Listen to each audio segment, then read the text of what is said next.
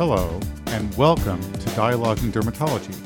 I'm Dr. Todd Schlesinger, your editor-in-chief. We have another exciting podcast for you today. We hope that you enjoy. Hello, this is Dr. Elisa Gallo for Dialogues in Dermatology, and today we're going to be interviewing Dr. Clinton Enos, who is from the Eastern Virginia Medical School when this paper was done. However, is currently doing a fellowship in dermatopathology at the University of Florida in Gainesville. Welcome, Dr. Enos. Today, we're going to be speaking about your recent publication, Comorbid Obesity and History of Diabetes are independently associated with poor treatment response to biologics at 6 months, a prospective analysis in Corrona Psoriasis Registry. I hope I pronounced everything correctly. Hi, thanks, Dr. Gallo. Thank you so much for this opportunity. I'm really excited to have a chance to share our findings here with the community and very excited to speak. All right, so let's discuss psoriasis and its associated comorbidity of systemic metabolic disease. Could you please tell us what your objectives were? Sure. So the basic aim of our research study was to understand whether or not cardiometabolic comorbidities like hypertension, hyperlipidemia, diabetes associate with treatment response to biologic therapy at 6 months among patients with psoriasis. And we really wanted to understand if any association were to exist if this was independent of obesity based on the information that we've learned over the past decade of the association between obesity and less frequent response to specifically fixed dose biologics. And how did you set this up? Can you tell us, how did you choose your participants? What were exclusion criteria? Could you elaborate on that, please? Sure. So we were fortunate to work with the Corrona Psoriasis Registry. The Corrona Psoriasis Registry is a North American-based prospective multi-center non-interventional registry for patients with psoriasis under the care of a dermatologist. So the specific patients that we were working with within the registry were those that were initiating a biologic. So in order to be included in the study, they had to have started a biologic at time of enrollment and also had a follow-up at the time point of 6 months. And did it matter which biologic? It did not matter which biologic because that was actually a point of interest for us. We wanted to answer the overall question, just biologics as an overall category, because when we treat psoriasis patients, you might introduce different categories of therapy for them. And if you're treating moderate to severe, you might introduce things like phototherapy, oral medications, but then you also are going to talk about biologics. And we wanted to be able to give some information generally about biologics, but we were also very interested in knowing if there are any specific associations with these comorbid conditions and response to specific biologic classes. So how did you design the study? Why don't we get into specifics now? Sure. So again, this was a prospective study that assessed patient demographics and disease characteristics at time point 0, which was when they enrolled and initiated a biologic within the Corrona Psoriasis Registry. We then assessed for specific outcomes at their follow-up at 6 months, which is the required interval for participants in the registry. And we were specifically looking at outcomes measuring cutaneous disease severity. So we looked at specifically PASI 75, PASI 90, BSA less than or equal to 1, and IGA score of 0 to 1. Mm-hmm. And so we reported frequencies of these at 6 months, and then did a further statistical analysis to look at any sort of association between these outcomes and the present comorbidities. Okay, so of the 2,924 new biologic starts, you broke it down in the paper that 42.1% were initiated on an IL-17 inhibitor, followed by IL-23 inhibitor or IL-12/23 inhibitor at 39%, and TNF-alpha inhibitor at 18.9%. You also broke the cohorts down into the predominantly white cohort of 76.1% and never having smoked at 48%. Can you tell us a little bit more about the percentage of patients that were obese, had hypertension, hyperlipidemia, or diabetes? Yeah, absolutely. So actually over half of the patients in the cohort did report obesity, and this was actually about almost 54%. Nearly 40% reported a history of hypertension, nearly 30% a history of hyperlipidemia, and about 17% had reported a history of diabetes.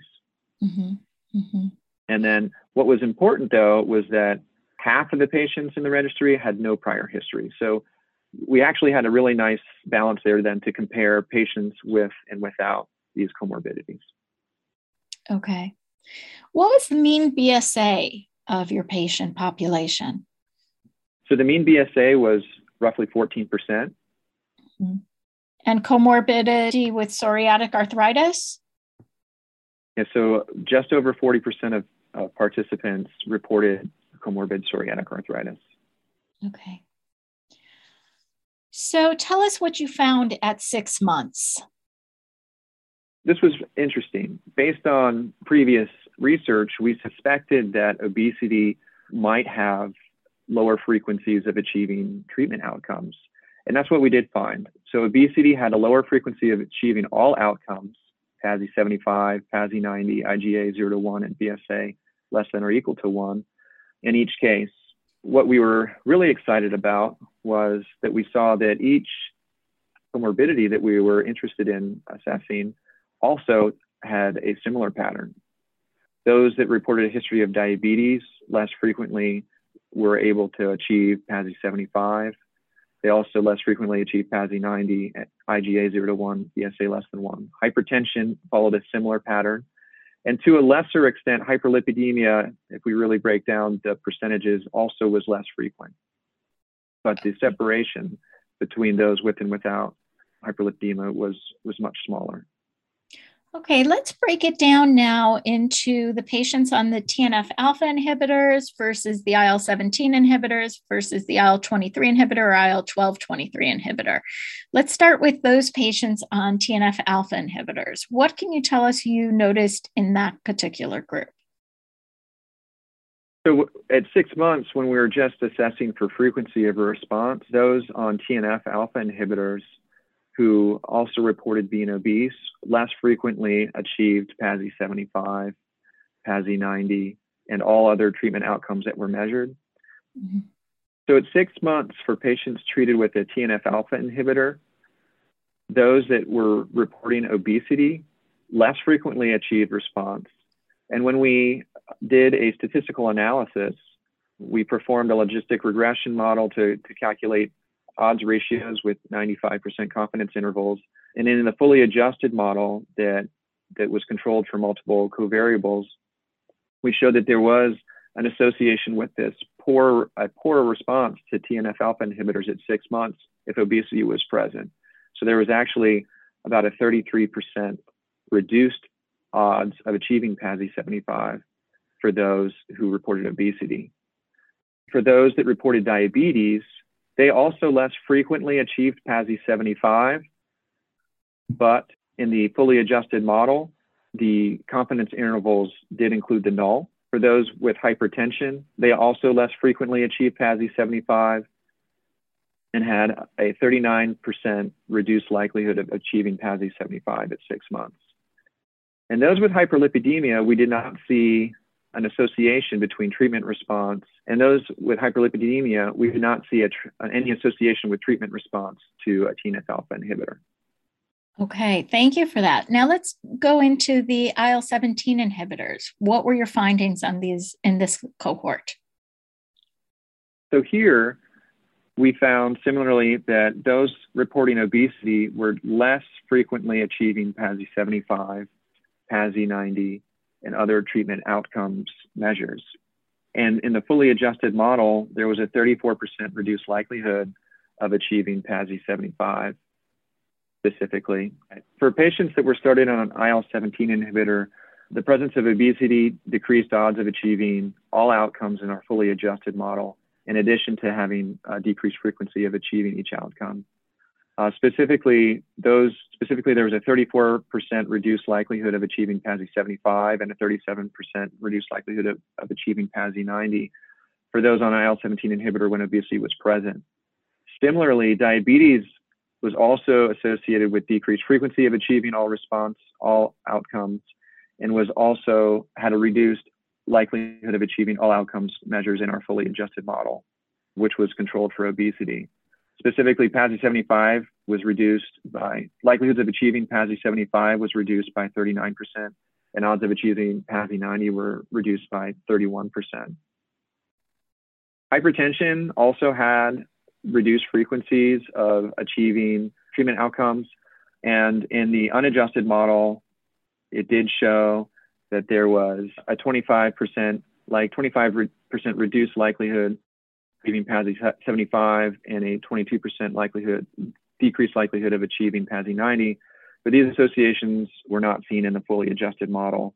And again, like in the TNF alpha inhibitors, hyperlipidemia was not associated with outcomes for those in the IL-17 inhibitor cohort. All right, then thank you for that. Let's move on to the IL-23, IL-12/23 inhibitors. What did you see in this cohort? So here, obesity, diabetes, and hypertension were associated with poor outcomes in the unadjusted model. However, when fully adjusted, these associations were lost. For the majority of outcomes, if we did look specifically at IGA 0 to 1, the presence of obesity and diabetes each decreased odds of achieving IGA 0 to 1 by roughly 30% in the adjusted model. Again, hyperlipidemia did not associate with outcomes for those on an IL-23 or IL-12/23 inhibitor, nor did hypertension. Mm-hmm. Well, I appreciate your going through the very detailed statistical analysis and associations. Now let's discuss this just a little bit further in terms of what we can take home and our readership and listening viewers can take home from this. In real world data, what are we looking at here? So that's a great question, and I appreciate you asking that. So what we really hope is that this data is something that can be taken into clinics where physicians caring for patients with psoriasis can then utilize this data to help them when they're faced with that challenge of deciding which biologic to use when they're going to treat psoriasis with the biologic. Mm-hmm. A lot of this data I think is helpful in sort of confirming what is known about obesity and further providing odds ratios for likelihoods of achieving responses, specifically for the TNF and IL-17 class inhibitors. And this is similar for the IL-17 class among psoriasis patients with diabetes, because I think it's important for physicians to be able to not only discuss the biologics with them, but then to also discuss specific expectations given each patient's individual uniqueness in terms of their past medical history. And specifically, you mentioned in the article that we've known for quite a while that obese patients less frequently achieve a response to the TNF alpha inhibitor class, as opposed to something such as infliximab or ustekinumab with weight-based dosing. I think that your article is very pertinent to our current considerations, and I appreciate your coming on to explain it to us further. In summary, can you tell us what the take-home points are for our listening viewers? Sure, thanks. So in summary, it's important to assess for cardiometabolic comorbidities in our patients with psoriasis, not only for their holistic care, medical care, but also because it's important to know that these can impact treatment response to specific biologics. So I would add, our study further highlights the importance of screening for comorbidities and for developing personalized treatment plans for patients with psoriasis. Well, we appreciate your coming on to discuss this very important study with us, and thank you for your time. So thank you, Dr. Gallo, for the opportunity to share the data from this paper. I also just want to thank Dr. Van Voorhees, the National Psoriasis Foundation, and the wonderful team at the Corona Psoriasis Registry for working with us on this project. Yes, thank you to everyone. Have a good day. We hope you have enjoyed this edition of Dialogues in Dermatology. This is Todd Schlesinger, your editor-in-chief. For more podcasts, including bonus issues, check us out online at the website of the American Academy of Dermatology or through the Dialogues in Dermatology app.